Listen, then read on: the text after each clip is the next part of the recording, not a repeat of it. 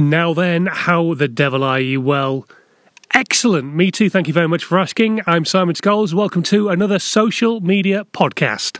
The Social Media Podcast with Simon Scholes. Tips, hints, and great content ideas.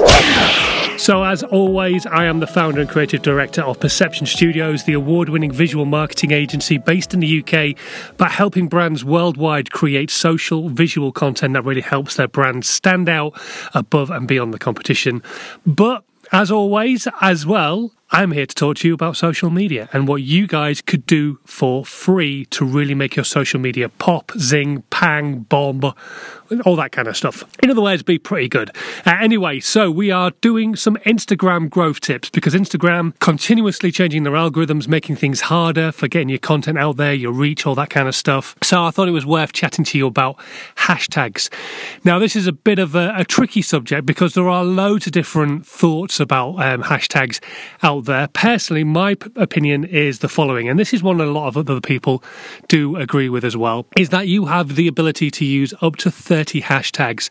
Now, if you're new in business or you're a new brand or you've not been around very long or even you only have like 1,000, 2,000 followers on Instagram like we do, then actually you don't have a big enough audience to worry about the fact that you're going to cheese them off with hashtags.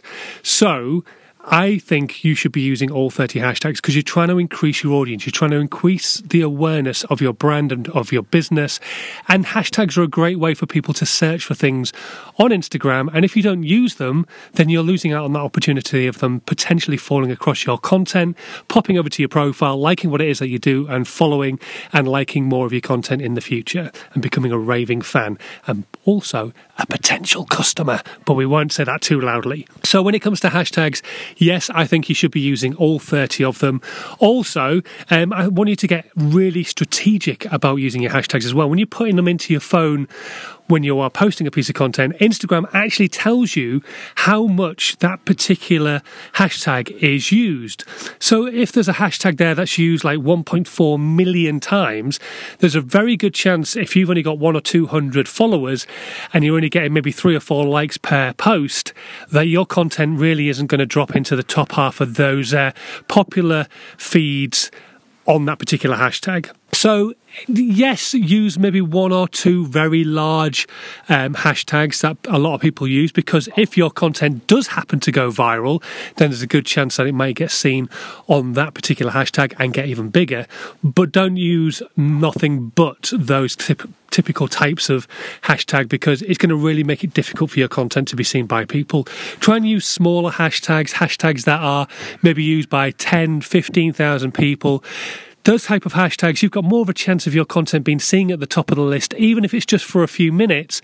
There's that potential of your content being seen there, and it won't get cannibalized just as quickly. So then you've got more chance of it being there for longer, and so on and so forth. Then also use some really small ones, some really small hashtags, some like that where there's like maybe 1,000, 2,000 people using it. That way you've got a really good chance of your content being seen. And also don't forget as well to create your own hashtags. Get your audience using your specific hashtag, whether it be something like mine, which is how to 9 times your social media, or local to national. You could create your very own hashtag, get your audience to use it, and then when they use that particular hashtag, you can then search it out and you can like other people's content, and you can then start to really see where you can actually start collaborating and growing with other people and making your audience trust you as a brand and as a business even more so. So hopefully that's kind of broken up the subject matter of hashtags a little bit. It is a confusing subject matter, but hopefully you've got a rough gist of it and you're going to start using them more strategically in your Instagram content.